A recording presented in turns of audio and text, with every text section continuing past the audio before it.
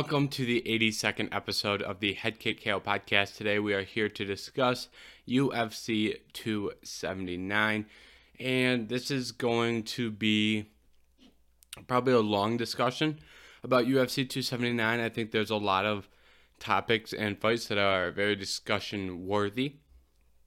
And before we talk about the fights, I'm also going to give my opinion on the opponent changes and kind of all the stuff that happened last week at UFC 279.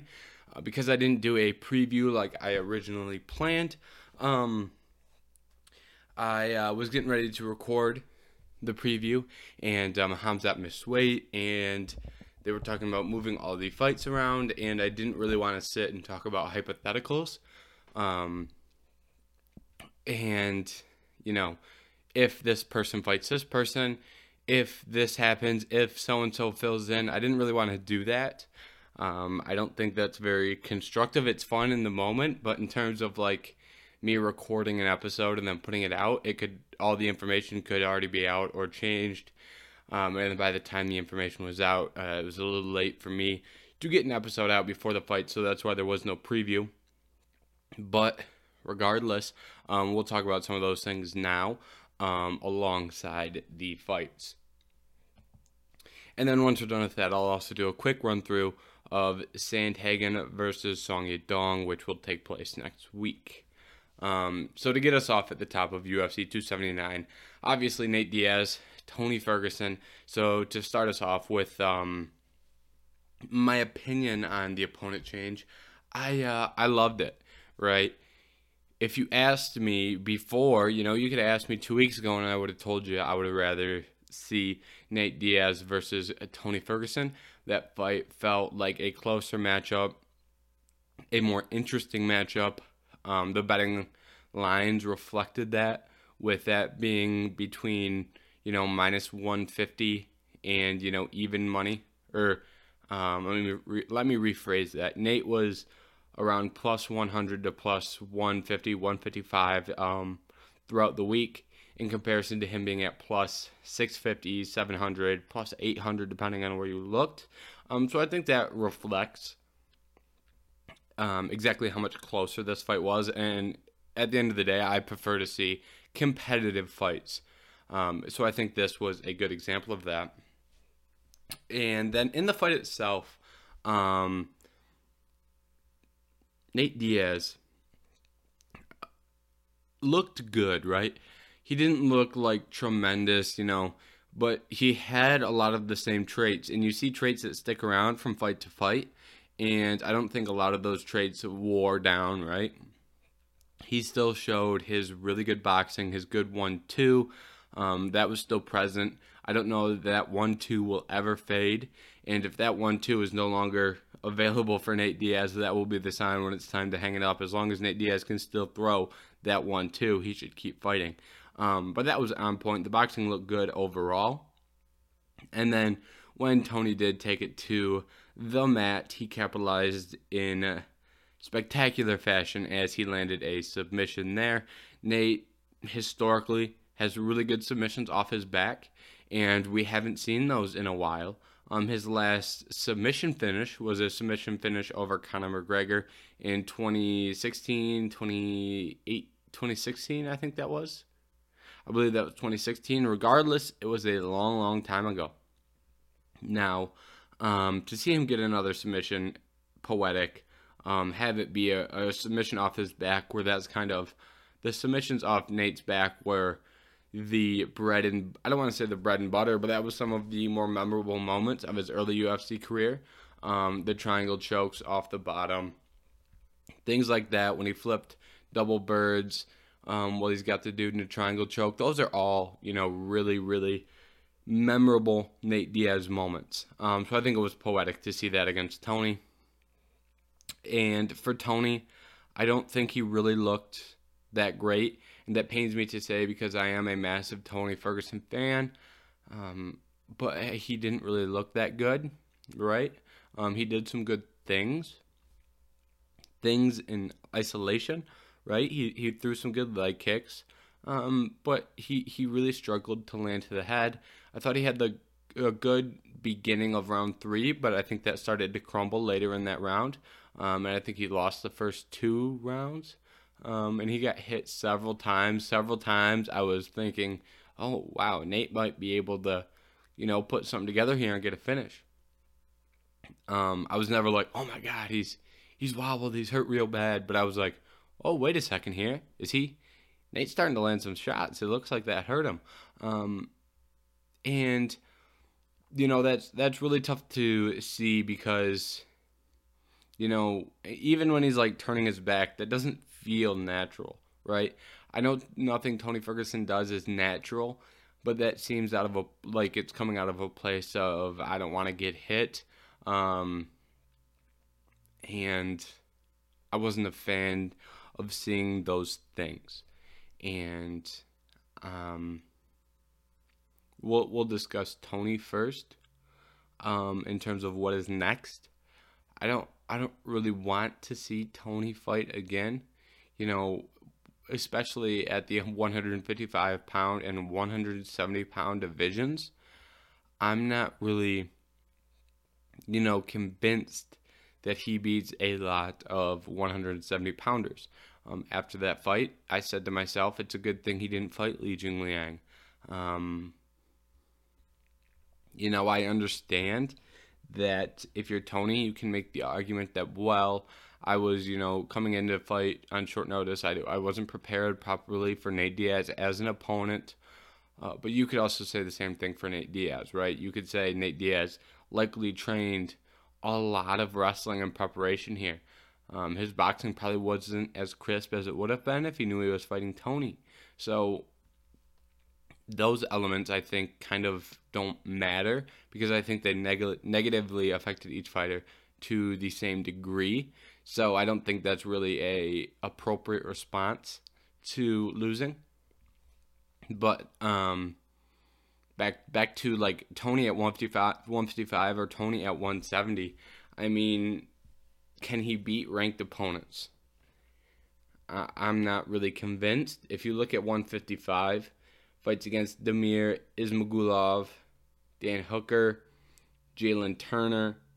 Those are your 13 through 15 guys in the rankings, and I don't want to see Tony fight Jalen Turner. I think that's a really scary fight. I think a fight of Dan Hooker versus Tony Ferguson would be a relatively similar fight to the stand-up portions that we saw of Nate versus Tony, where, Dan Hooker would look to be the much better striker and hurt him and probably eventually land a finish. If you're looking at 155, you're looking at Neil Magny at 13. I guess that's not a terrible matchup, but I think Neil Magny would probably hold him down in a similar fashion to Beneil Dariush. If you're looking at Li Jingliang at 14, I already said I'm not confident in Tony in that fight. If you're looking at Michel Pereira at 15, I think that's a fight where if it were prime Tony Ferguson versus Michel Pereira would be a very, very intriguing matchup. But current version of Tony Ferguson versus Michel Pereira, I think is a very scary matchup. Even if you wanted to go a little bit higher, Shavkat Rakhmonov versus Tony Ferguson, that's a really scary matchup. Even if you want to book him against some guys who are a little bit older in the top 15 at welterweight, you're looking at Wonderboy at 7 and Jorge Masvidal at 9. I think those are all scary matchups for Tony. So I'm not sure that Tony, if you were to fight right now anybody ranked in the top 15 at lightweight or welterweight, I'm not sure that there's a single opponent there that he beats, unfortunately. Like I said, I'm a massive Tony Ferguson fan, and it really pains me to say that. And I'm not saying that to be rude or poke fun at Tony. I think in Tony's prime, he was the best lightweight on the planet. I think in Tony's prime, he has a good shot at beating Charles Oliveira. I think in Tony's prime, I think he beats Dustin Poirier. I think he beats Gaethje. I think he beats Michael Chandler. I think he beats Beneil Dariush. I'm not sure about Islam Makhachev. I haven't really decided what my opinion is on Makhachev because I have reasons to be skeptical about his fight style, and there's things I love about his fights. So I don't even need to go down that road, but you get what I'm saying, right? You get the point that I'm making, that prime Tony Ferguson, there's a good chance that he would be able to be the lightweight champion with the current state in the division. Now, that's not saying he would 100%, but he at a minimum has a strong chance, and he would be a guy in the top 5. But it happens in every sport, and it happens, it's the least forgiving when it happens in MMA, but there's a time where you can see where an opponent, or when an athlete has aged to a point where they're not the same anymore. If you watch other sports, another great example is when a quarterback doesn't have the same arm strength. Ben Roethlisberger last year, for example, his arm, didn't have the same pop it once did. And that, at the end of the day, that he wasn't good enough to continue playing in the NFL. The problem is with fighting, there's nobody looking over you that makes you stop.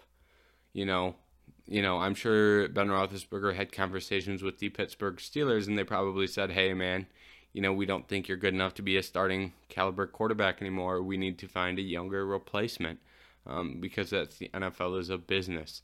The fight game is also a business, right? But the business is run differently. It's not one team looking to win the most amount of games and make the most amount of money. It is, an organization looking to make the most amount of money, right? And if you're the UFC and if you're Tony Ferguson, the UFC doesn't have to cut Tony Ferguson because he's not performing well enough. They can, don't get me wrong, they can, but they don't have to. They're not obligated to do that, but they can do that. At the same time, even if the UFC does cut Tony Ferguson, he can keep fighting, right? He can, go and fight in a Bellator, possibly, if they were interested, fight in a one championship if they were interested, fight in a PFL if they were interested. So, just because the UFC would be out of the Tony Ferguson business, that doesn't mean that Tony Ferguson's out of the fight business. But what I'm saying here is I do think it's time for Tony Ferguson to retire, right? And what I'm saying is that no one can make that decision besides Tony Ferguson. And it's not an easy decision to make by any means. And I don't really particularly enjoy sitting up here and saying these things, and I know this has actually gotten quite long of a discussion about Tony, but I don't like sitting here and saying these things about fighters that need to retire, especially about fighters that I really, really, really enjoy. Tony Ferguson is one of my favorite fighters all time, probably top 3 fighters all time, right? For me, in terms of my personal enjoyment. So I'm not sitting here as someone who incredibly hates Tony Ferguson, but I'm sitting here as someone who doesn't like what I'm seeing in the fights, in the octagon. And I'm someone with an emotional interest in seeing Tony Ferguson perform well because I like Tony Ferguson. And with that being said, I'm not sure that I particularly want to see him continue going through the same, fight over and over again. But I do think that Tony Ferguson should get the legend send-off, right? I think that was a good opportunity to have that last night against Nate Diaz. I think that if he would have left his gloves in the octagon against Nate, I think it would have been the best time to do that and make that decision. So I hope that the UFC comes to Tony with a fight that can justifiably, we can see that outcome, right? Possibly a Jim Miller, maybe. I thought the way that Donald Cerrone went out against Jim Miller, even though he did not win, I thought that was a good way to go out, right? For Tony, it doesn't have to be Jim Miller, but someone of that status, and you understand the type of fight that I am saying Tony Ferguson should have next. One more legend where he can leave his gloves in the octagon and not do it anymore, right? But I think ultimately the best decision would be to be retired right now. I don't necessarily think he should fight again, but I think if he does, it should be one last send-off against the UFC legend. And that's kind of where I stand on the Tony Ferguson ground. One last thing I will say is I do not want to see the UFC cut him because I would like to see the UFC understand who Tony Ferguson is as a person, right? I don't think it's in Tony Ferguson's best interest to be cut, not because he wouldn't be in the best organization in the world anymore, but because he could then be used by other promotions that are looking to build their promotional name or their value off Tony Ferguson's name. I think, what Tony Ferguson has given to the UFC, I think they should keep him under the umbrella and matchmake for him in a way that I don't want to say is beneficial, but beneficial to his health, where they're not giving him, which I don't know if they'll do that. I hope they do, but matchmake in a way that won't do too much damage long term. Well, he realizes that he needs to retire. Once again, matches like Jim Miller are good examples of that, right? Don't give him Pereira. Don't give him Jalen Turner. Don't give him Shavkat Rakhmonov. Don't give him, Jorge. Don't do those things. So I think that's where I stand on Tony Ferguson to wrap up that long kind of tangent. Now for Nate Diaz, I'm not sure what to do with Nate Diaz, right? He didn't look terrible. It sounds like he wants to go box. So I'm not really privy to the world of boxing, right? I'm not a boxing fan. I know probably 15, 20 boxers maybe. So I'm not even going to speak on Nate Diaz's potential boxing matches because I'm not privy to, what would make sense for him over in the world of boxing. But I do think there are elements of Nate Diaz that are still, I still think Nate Diaz can win fights at this point. I think if he chooses to continue in Real Fight Inc. and only fight under that umbrella, he could realistically matchmake against guys like Tony. Maybe he pulls a Donald Cerrone out of retirement. If he's just fighting like one-offs against like guys of that esque, like a Pettis, if Pettis doesn't stay in the PFL. I think things like that would make sense for Diaz over in Real Fight. I don't really know exactly what I want to see out of Nate Diaz. I think it's really interesting. But whatever we do see from Diaz, it probably won't be in the UFC, but I still will be very interested. Now that that's in the books, we're going to move to Khamzat Chimaev versus Kevin Holland. This matchup was kind of made, off the whim, just off the fact that Kevin Holland and Daniel Rodriguez had a catchweight bout scheduled for 180 pounds. Khamzat Chimaev misses weight, and it moves him to being eligible to fight in that 180 slot, but he cannot fight Nate Diaz. I think he could technically based off, if Nate Diaz accepted, but if you're Nate Diaz, that's not something that you'd be interested in doing, because instead you could fight Tony Ferguson, right? The writing was on the wall. Hey, if you say no to Chimaev, you will get Tony Ferguson. I think that's a fairly simple decision, and it paid out well for him. Now, prior to the fight, right? Let's talk about everything before the fight, and then we're going to talk about the fight here for Chimaev and Holland. Prior to the fight, Khamzat Chimaev did some not-so-great things for his career. I think, first off, in chronological order we'll go. He shows up and gets punked by Paulo Costa, right? He shows up with 10 dudes to Paulo Costa's training session with Jake Shields, starts talking crap to him, and then he has to have his 10 friends hold him back, and then Paulo says, "Here, come here, fight me." I'm literally standing in an octagon. Just come in here, and we can fight. And he has his 10 friends hold him back, right?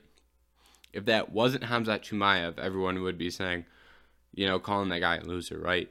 You see that guy all the time, right? There's always dudes who want to act tough, and they just have their buddies hold them back. Hold me back, bro. Hold me back. Hold me back. That's what Khamzat Chimaev did to Paulo Costa. He pulled up on him and then pulled I got to have people hold me back because I'm going to come after you. It's like, well, it's like you obviously weren't interested in a scrap. Why did you show up then, right? And then he does cause a scrap backstage with Kevin Holland. We don't know how that went. We do know it was started between Chimaev and Holland. And then the Diaz bros pulled up and instigated it further, right? We do not know all the details. We got about 30 seconds of clips that included Khamzat Chimaev saying, "You're a fake gangster." It included Kevin Holland saying, "You're not about that life, kid." And it included Nate Diaz throwing water bottles. Now, that might be the least informational thing that you could possibly get out of that brawl in that situation, because I could have told you that, right? It's like, hey, if you say, hey, Kevin Holland, Khamzat Chimaev, and Nate Diaz are involved in a scuffle, what are some things that you could possibly hear or see? Nate Diaz chucking water bottles is up there. Khamzat Chimaev calling people fake gangsters like he has been for the last 4 months is up there. Kevin Holland saying, "You're not about that life." Probably the least predictable out of the three, but I don't think it's, anything too crazy in terms of odds or predictability. So the UFC knew what they were doing when they released the footage. They released the least surprising of the footage. So we don't really know exactly what happened. So I won't chalk this up to all being Chimaev's fault, but it was an issue, and it was centered around Chimaev. And then he comes in and he misses weight by 8 pounds, and they have to reconstruct his whole card. Those are things you just cannot do, right? You go from having an opportunity to fight Nate Diaz to having an opportunity to fight Nate Diaz in a pay-per-view main event. Or you can fight Kevin Holland in the co-main event. Which one do you think is more beneficial to a career, right? You are probably, like most people, going to answer by saying the Nate Diaz headliner fight. Wow, it wasn't that difficult of a question. Congrats, you were correct. Now, obviously, he ends up fighting Kevin Holland, and he does win, but it doesn't matter if you win, because if you Google UFC 279, actually, I will do it right now. If you will Google UFC 279, let's see what pops up first. And the internet's slow, but the first thing that pops up is Nate Diaz submits Tony Ferguson in vintage fashion.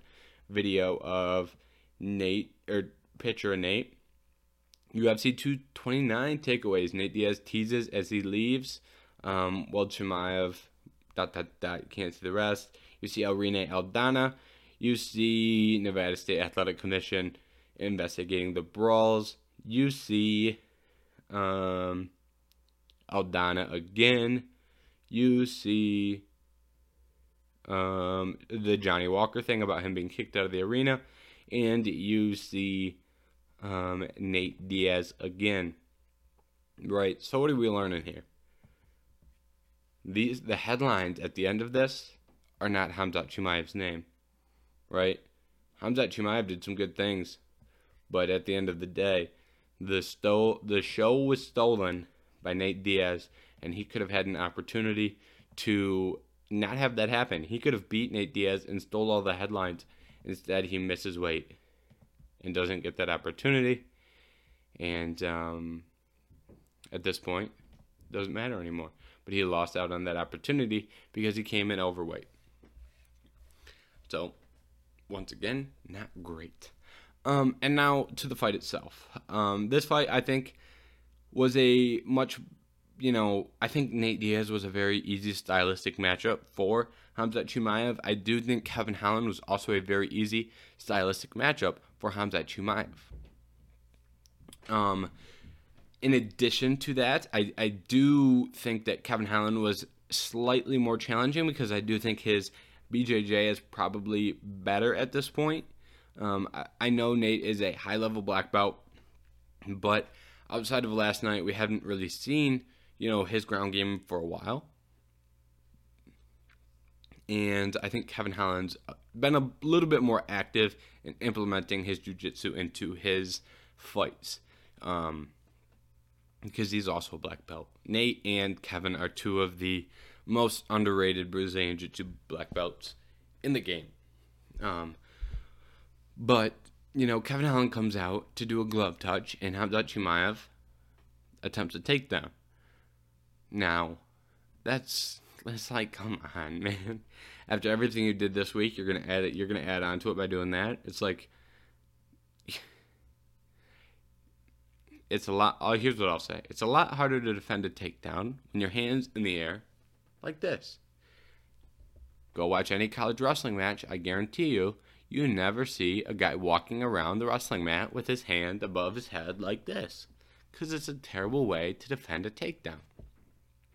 And when Khamzat Chimaev does get in deep on this, I believe it was a double leg, his wrestling didn't really impress me that much. I thought Kevin Holland was doing some really, really good work in defending those takedowns. Khamzat Chimaev was able to get 2 double underhooks, and Kevin Holland did some good work getting the overhooks and, creating some separation. And he attempted a couple of, I believe they were Granby rolls. I haven't rewatched the fight. I believe they were Granby's, but he was rolling around, and he was doing a really good job of staying out of some damaging positions. Eventually, Chimaev does get the takedown, is on top, but he isn't really able to stay there. They scramble again, but when he's scrambling, Chimaev does a really good job of landing the Darce choke. Now, in terms of recapping this fight and assessing Khamzat Chimaev's skills, I'm much lower on his wrestling, right? I'm much lower on his wrestling. He wasn't really able to take down Gilbert Burns either, right? He showed some struggles in that aspect in terms of getting that fight to the ground. Against Kevin Holland, he didn't excel in the wrestling, but I am higher on his jiu-jitsu. I am higher in that department, so I do think he is a little bit more well-rounded than he's given credit for, but I don't think he's as dominant of a wrestler. But I do think on the opposite side of that, I think he's a little bit more well-rounded, and I think his jiu-jitsu is a little bit better than I thought it was prior. So I'm not sure that I'm lower on his stock because I didn't think his wrestling was as good as I thought it was. But I do think it's kind of, my opinion of Chimaev has slightly shifted, right? I didn't see a performance like the commentary team talked about how Chimaev just took Kevin Holland down and ragdolled him and tossed him around. I don't think that is necessarily true or an accurate representation of that. I saw someone wrestling at a very high pace, and I saw some very competitive wrestling scrambles. I thought Kevin Holland did some really good things. Ultimately, the front choke got it done. And I think if that fight goes later, I don't think there's any chance that Khamzat Chimaev can fight at 50% of that pace for 5 rounds, right? It's impossible for anyone to do that. But Khamzat Chimaev doesn't really have that great of a gas tank. I think that if that fight goes 2.5 more minutes, eventually Khamzat Chimaev was going to hit a wall. And he was starting to show some signs of some heavy breathing prior to that Darce choke. Ask yourself, why did Khamzat Chimaev go for the Darce choke? Why do you think? Do you think it's because it was just sitting there, or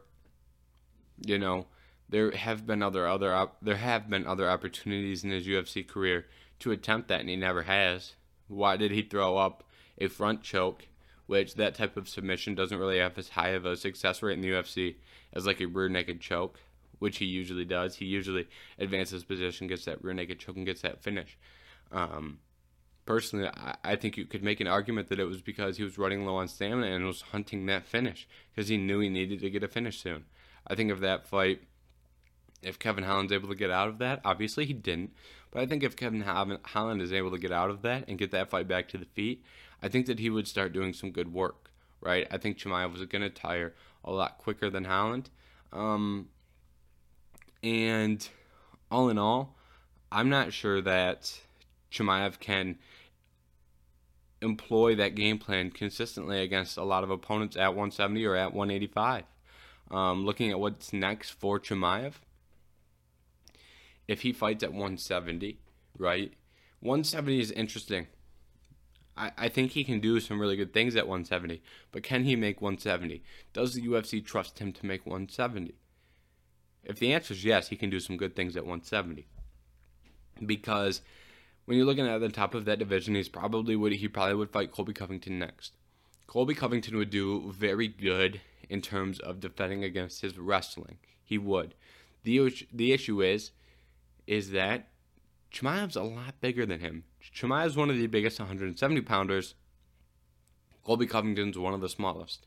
Look at Gilbert Burns versus Chimaev. Look at that size difference, right? That was one of the reasons that Chimaev was able to find so much success in that fight. If you watch that fight, there were a lot of times where Chimaev was very close to getting hit, and Gilbert Burns was very close to landing a lot of really big counters, but he was just a couple inches too short. He just wasn't able to get inside the pocket well enough, and he wasn't able to make up on that range deficit. Obviously, for that fight, that's credit to Khamzat Chimaev. The issue is those skills and that issue isn't transferable to 185 pounds, right? You're not going to find that at 185 pounds, but you can continue to find that at 170 if you're fighting guys like Colby Covington. Or Colby Covington would probably do well at defending against that grappling. He's a good wrestler. I'd be interested to see if he's able to keep up in the BJJ department like Gilbert Burns was. Gilbert Burns and Colby Covington, both very good defensive grapplers. Colby's is going to be against that wrestling a little bit better. Burns is going to be against that BJJ a little bit better. So I'd be interested to see if Colby could get that early submission. But on the feet, right, Chimaev's going to be a lot longer. He's going to be able to walk him down. He's going to be able to do some good things. I think that's an interesting matchup, but I think Chimaev's able to win that fight because of his size, right? I don't know if I'd pick him today right now, but I know for a fact he has a chance and a good chance. And that's probably the only fight for him at 170 that's not a title shot, because he's already beat Gilbert Burns, right? So now he's just looking at Colby, Kamaru, and Leon in front of him. Kamaru and Leon fight, and then you got Colby sitting there. Easy math. But continuing to 185, if they make him fight at 185, I'm not sure how good he does. Honestly. A lot of people say, oh, well, he can beat Izzy because of the stylistic matchup, right? And that's actually true. I do believe that. I think that there's a case to be made that Khamzat Chimaev has a better chance of beating Israel Adesanya than he does Robert Whittaker. Robert Whittaker absolutely dismantles Khamzat Chimaev on the feet, right? The striking between those two is not even close. Not even close. Robert Whittaker probably could defend against takedowns, right? At least at a sufficient level, right? And here's the thing, you don't have to defend against those takedowns for 25 minutes. He goes hard for 4 minutes and then gets tired, right? So Whittaker probably could defend against some takedowns. If he can defend the takedowns for 3 minutes, I'd say yes. Then if it's just purely striking, Robert Whittaker stunts on him all day. Jared Cannonier stunts on him all day on the feet. Very strong, could defensively grapple. Marvin Vettori, I think he does good in the defensive grappling department.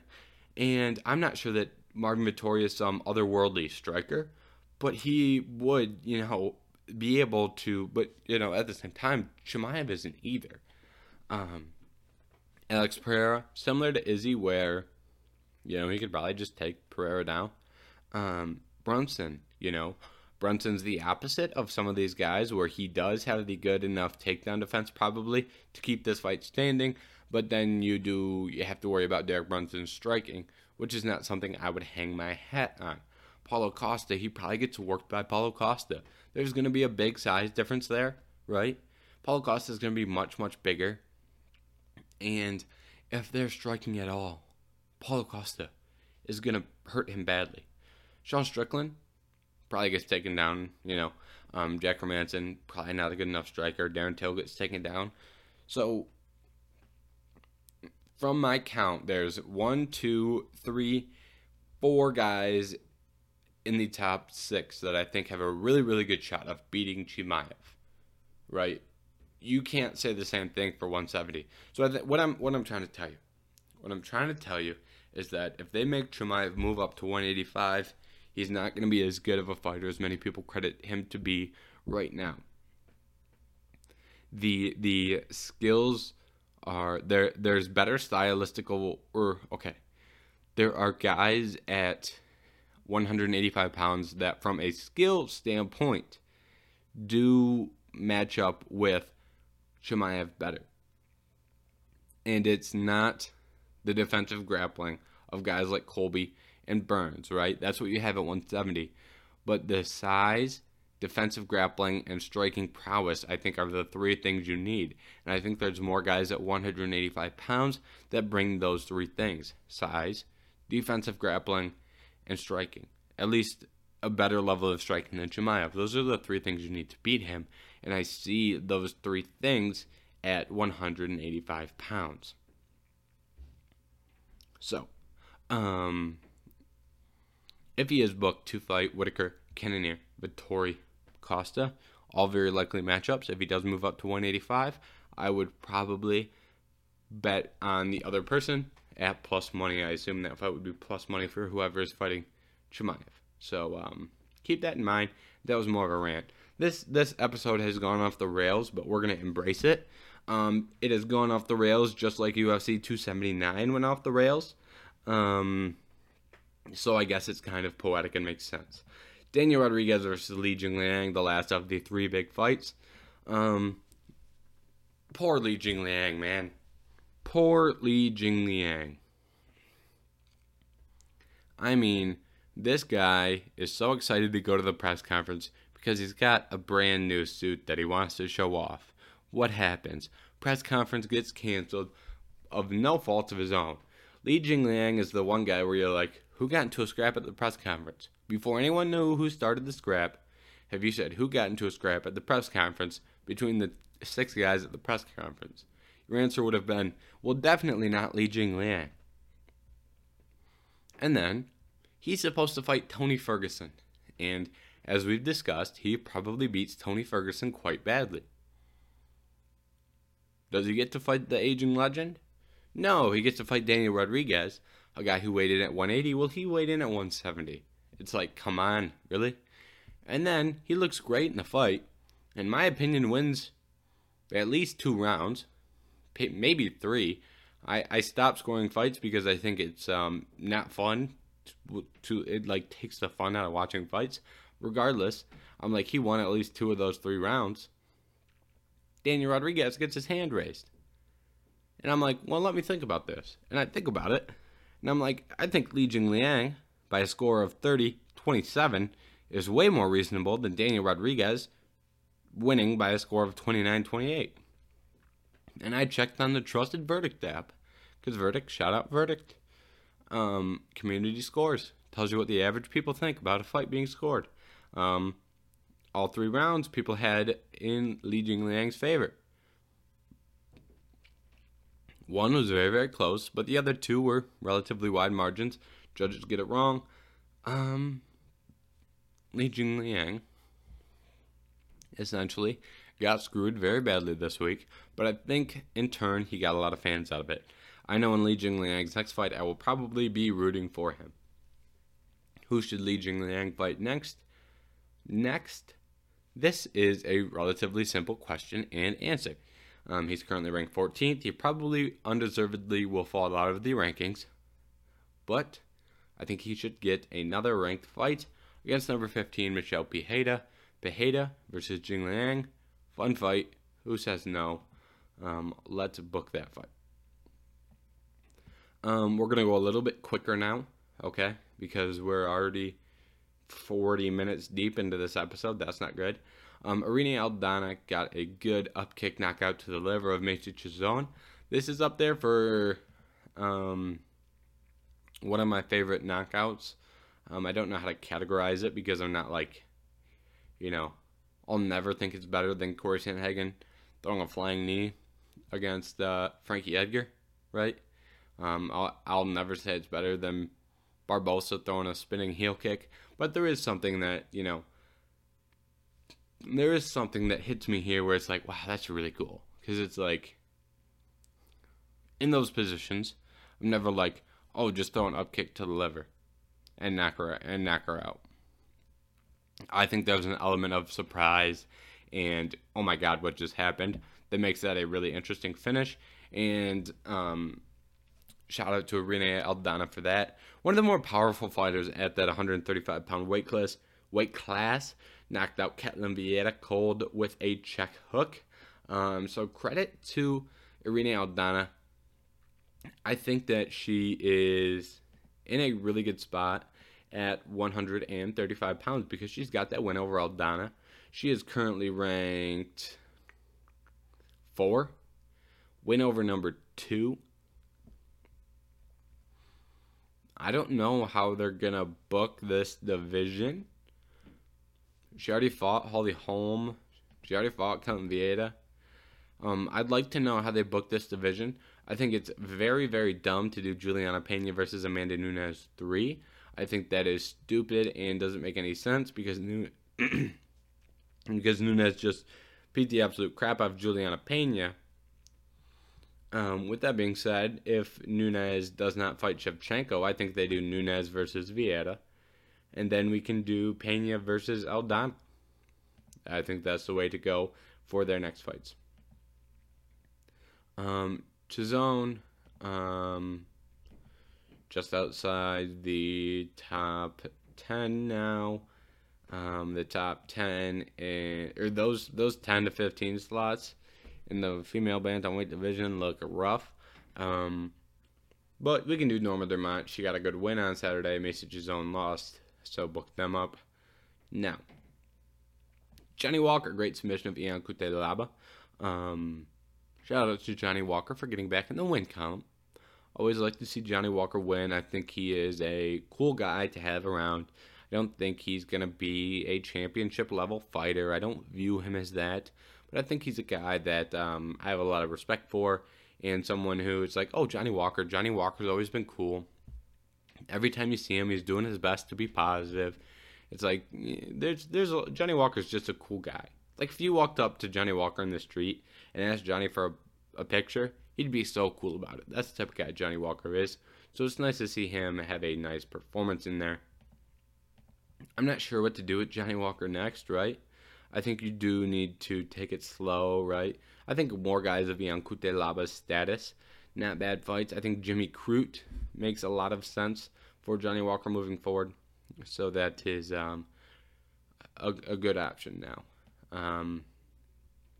For Cutelaba, he's going to be just outside those 205 pound rankings, and I cannot remember the guy's name, but I know exactly who Cutelaba should fight. Why can't I remember his name? Very good prospect that just beat Devin Clark in convincing fashion. Knocked Devin Clark out. What's his name? Load, and I'll tell you. Sorry. I should know this off the top of my head, but I can't remember his name. Azamat Murzakanov.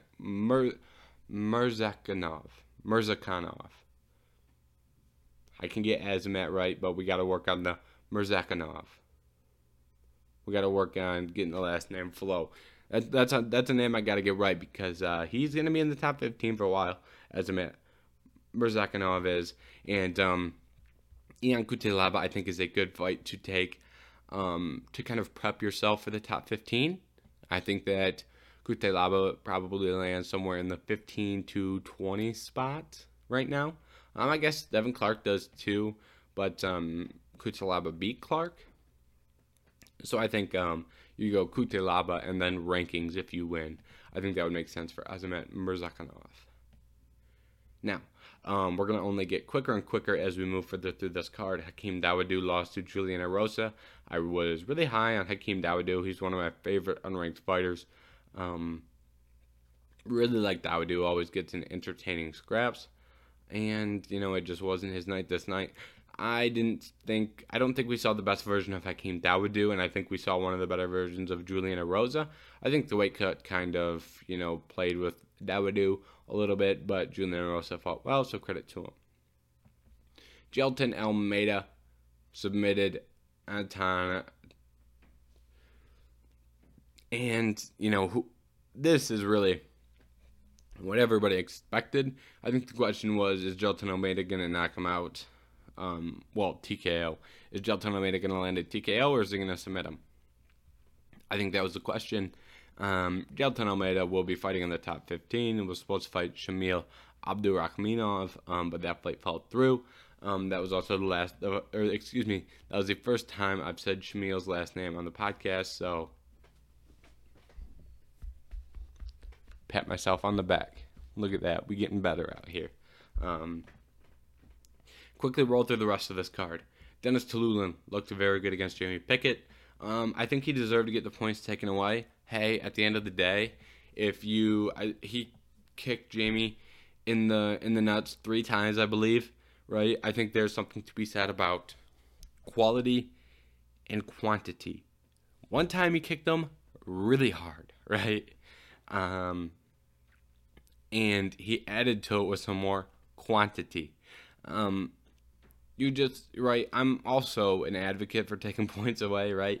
I think that if you just keep doing stuff you're not supposed to do, right? If you poke somebody in the eye 3 times and they're walking around, and they can't see out of their eye, take a point away, right? If someone grabs the fence 2 times to stop a takedown, take a point away. If we start taking points away, if someone punches someone in the back of the head 4 times, and they look wobbled because they're getting punched in the back of the head, take a point away.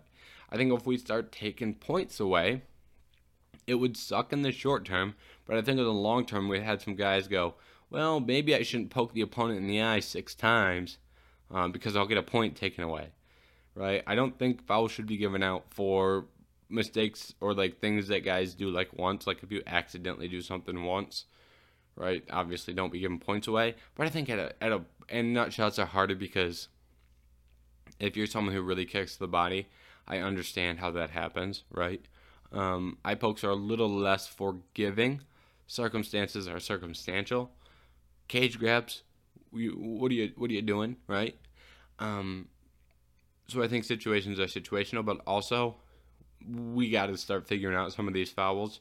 It looks ridiculous when someone watches the sport and someone's just getting eye poked. Have you ever sat in a room and tried to explain to someone the rules, and you're like, oh, here are the things they can't do. You're like, there's a handful of things you really can't do. You can't punch someone in the back of the head. You can't eye poke someone. You can't eye gouge. You can't fish hook. You can't kick them in the nuts. You can't grab the fence. There's less than 10 things you can't do. And somehow we keep running into the same issues of guys making the same things. And that's not me trying to pick on Tululin. I could give you 30 fighters that are all idiots when it comes, I shouldn't say idiots, but 30 fighters that all way too often commit fouls. So let's try and clean up that aspect of the sport. I hate seeing it. Chris Barnett, great performance against Jake Collier. I want to say that one fight of the night, did it? I don't remember. I really don't. Should have. Chris Barnett deserved 50K for that. Got beat up pretty bad in the first round. Had some moments in the first round. Completely turned it around later in that fight. And then Norma Dumont got a really good decision win over Danielle Wolf. Wolf is not someone that I'm particularly high on. She's 1-1 in MMA, and her one win comes on Contender Series. For the life of me, I cannot remember her what she did before that, because her Contender Series fight was a while ago, and I don't really prep myself on Danielle Wolf repeatedly, but she had some combat sports experience prior to that. So yeah, but still, she's not really that great of a UFC fighter. Lastly, I'm going to be honest, the first 3 fights on the main card, I did miss because I was driving home. So, didn't watch those fights. So, I'm not going to sit here and lie to you. Now, moving on. That was the end of UFC 279. Was it hectic? Yes. That was a hectic recap of UFC 279. Guess what else was hectic? UFC 279. Also, fairly unorganized recap there, but also so was UFC 279. Quite unorganized of an event. Was there mistakes in that recap? Yes, there was. But just ask Hamzat Chimaev. There were some mistakes at UFC 279. So don't hold that against me. We're gonna quickly go through next week's card. There are a lot of fights I like here. I think there's really only one fight that has like major ranking implications, and that's the main event. Other than that, I think we've got a mixture of fun fighters and Aspen Ladd and Sarah McMahon are fighting. Sorry. After that, we've got a mixture of fun fights, fighters, and prospects. Now, quick rundown. Main event, Corey Sandhagen, Song Yadong. If you are a long-time listener of this podcast, and by long time, I mean like years, right? Like episode 20, episode 10. Long time. It's a long time ago. You know how much I love Corey Sandhagen. Corey Sandhagen, one of my favorite fighters. Love his fighting style. I think there are at least 20 occasions on this podcast. I just ended it by saying, like, hey, can we please book TJ Dillashaw versus Corey Sandhagen? Like, I was beating my hand on this table at one point, probably saying, book Corey Sandhagen versus TJ Dillashaw. And then I had a mental breakdown on the podcast when that fight got canceled. Not actually, but I was fairly upset over that fight getting canceled. But then I had a great time watching the fight because I thought he won. And then I had a not so great time when they read the decision because TJ Dillashaw won. Whatever. Corey Sandhagen, though, very fun fighter, uses his length and creativity very well. Song Yadong, tough matchup for him. Song Yadong has some really good striking, and I don't know how Corey Sandhagen got screwed with this matchup, right? Everyone else in the top 5 got to fight, some other notable name, right? Corey Sandhagen could have fought Aldo, right? Hey, who'd you want to see Aldo fight? Merab Dvalishvili or Corey Sandhagen? Oh, let me guess. You probably said Corey Sandhagen. Once again, not that hard of a question, but somehow the UFC got it wrong. Obviously, we don't know. The behind the scenes, someone could have declined the fight. Someone may not have been ready to fight on a certain date. There's some things that go on behind the scenes, but I think Corey Sandhagen should be fighting someone with a higher rank next to their name. With that being said, I do think Song Yadong is very, very talented. I'm not saying that Song Yadong is a bad fighter. I just don't think Corey Sandhagen should have to be the guy to welcome him back to the elite, or welcome him to the elite portion of that division. Corey Sandhagen is not on the best streak of his career, but I cut him some slack for it, considering when you look at it, we've got he's 2-3 in his last 5, but he has a loss to the champion Aljamain Sterling, who is a terrible stylistic matchup for him. Then he's got a robbery loss against TJ Dillashaw and a loss against Petr Yan, where he looked fairly good. I think he won 1 or 2 rounds of that fight. I don't remember exactly off the top of my head. That fight was also fight of the night.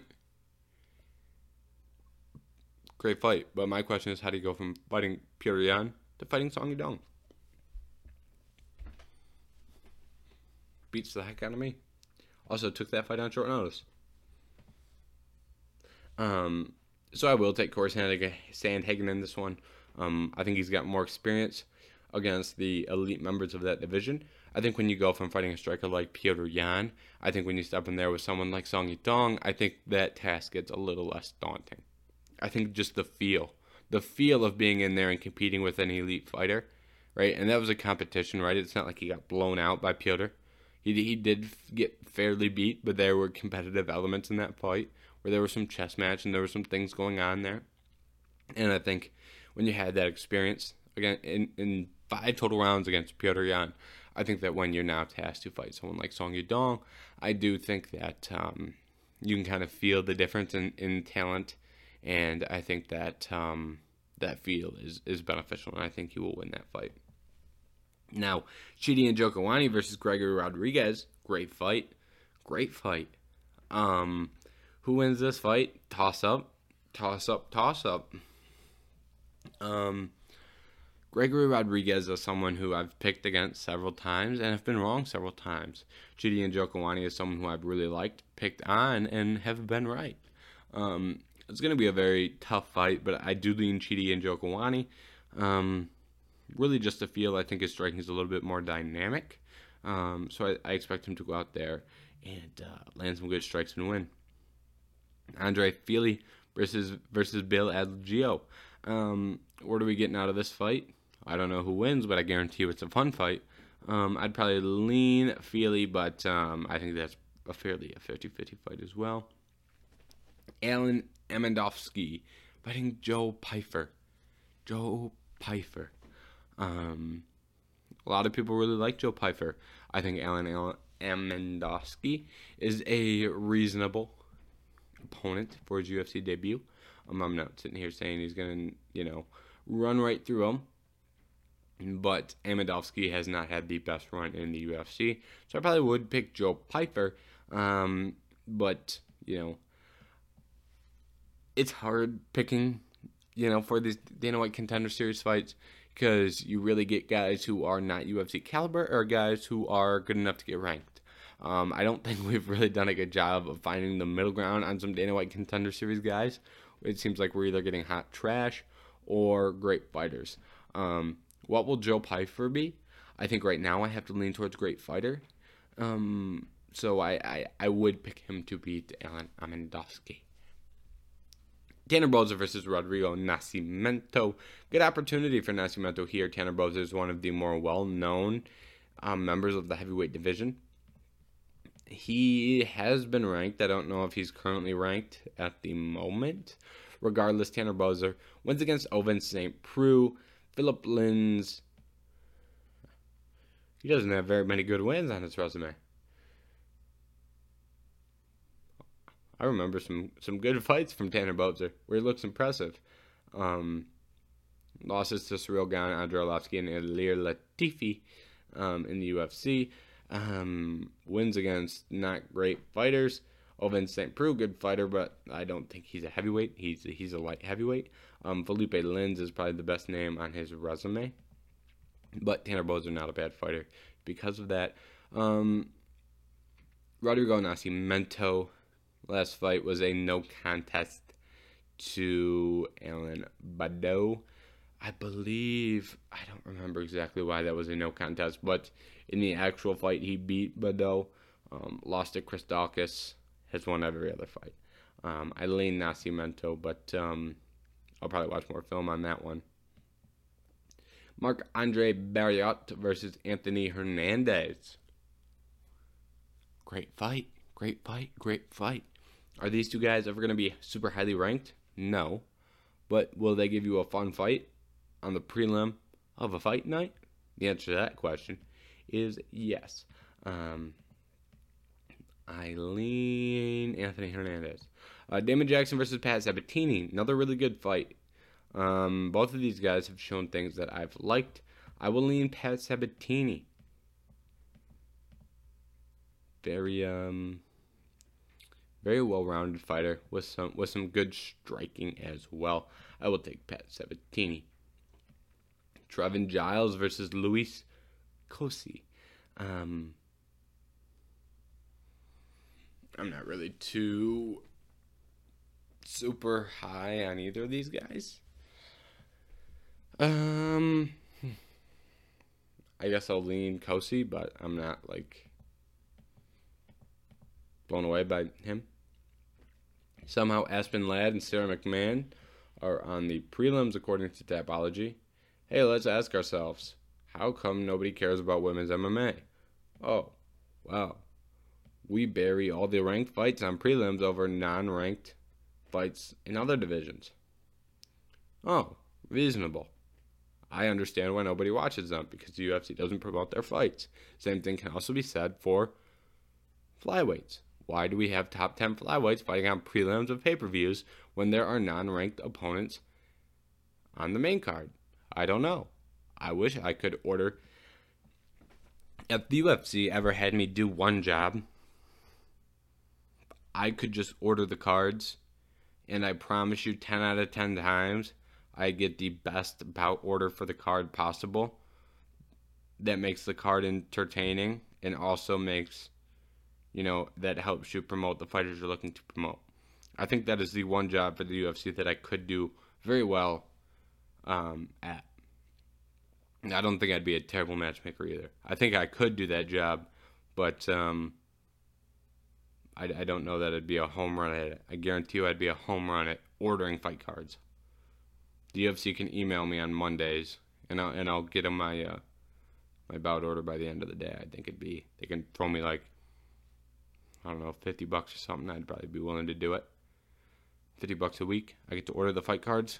Sounds like a fair deal. Moving on. Aspen Ladd versus Sarah McMahon. Sorry, I went off on a tangent there. I'll lean Aspen Ladd. And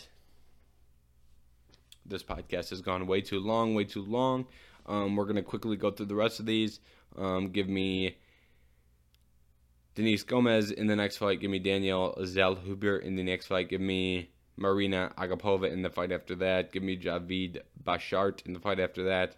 Give me Nicholas Mata over Cameron Van Camp. Close fight. Those are subject to change. If you really care who I pick that much, follow me on Tapology or, look at my Tapology predictions. I believe they're public. If you're that interested, you can go find them. Sometimes I change them after I watch more fights and do more research. That's why the pay-per-view previews are usually on Fridays. I've said that 1,000 times, but I like to keep throwing it out there. Now, anyways, this episode is either one of the worst episodes I've ever recorded, or it's one of the best episodes I've ever recorded. I don't know. I really don't. If you want more incoherent rambling of me just talking about random points about the fights with less structure, let me know. I can do that. That's probably easier. If you want more organization, let me know. That's slightly more difficult, but not too difficult. I should probably be doing that. Regardless, either way, I've talked for about an hour, and so it's time to depart. Regardless, thank you so much for watching this episode of the Head Kick KO podcast. I hope to see you next week. Oh! He front kicked him in the face! Kevin Lee with the ultimate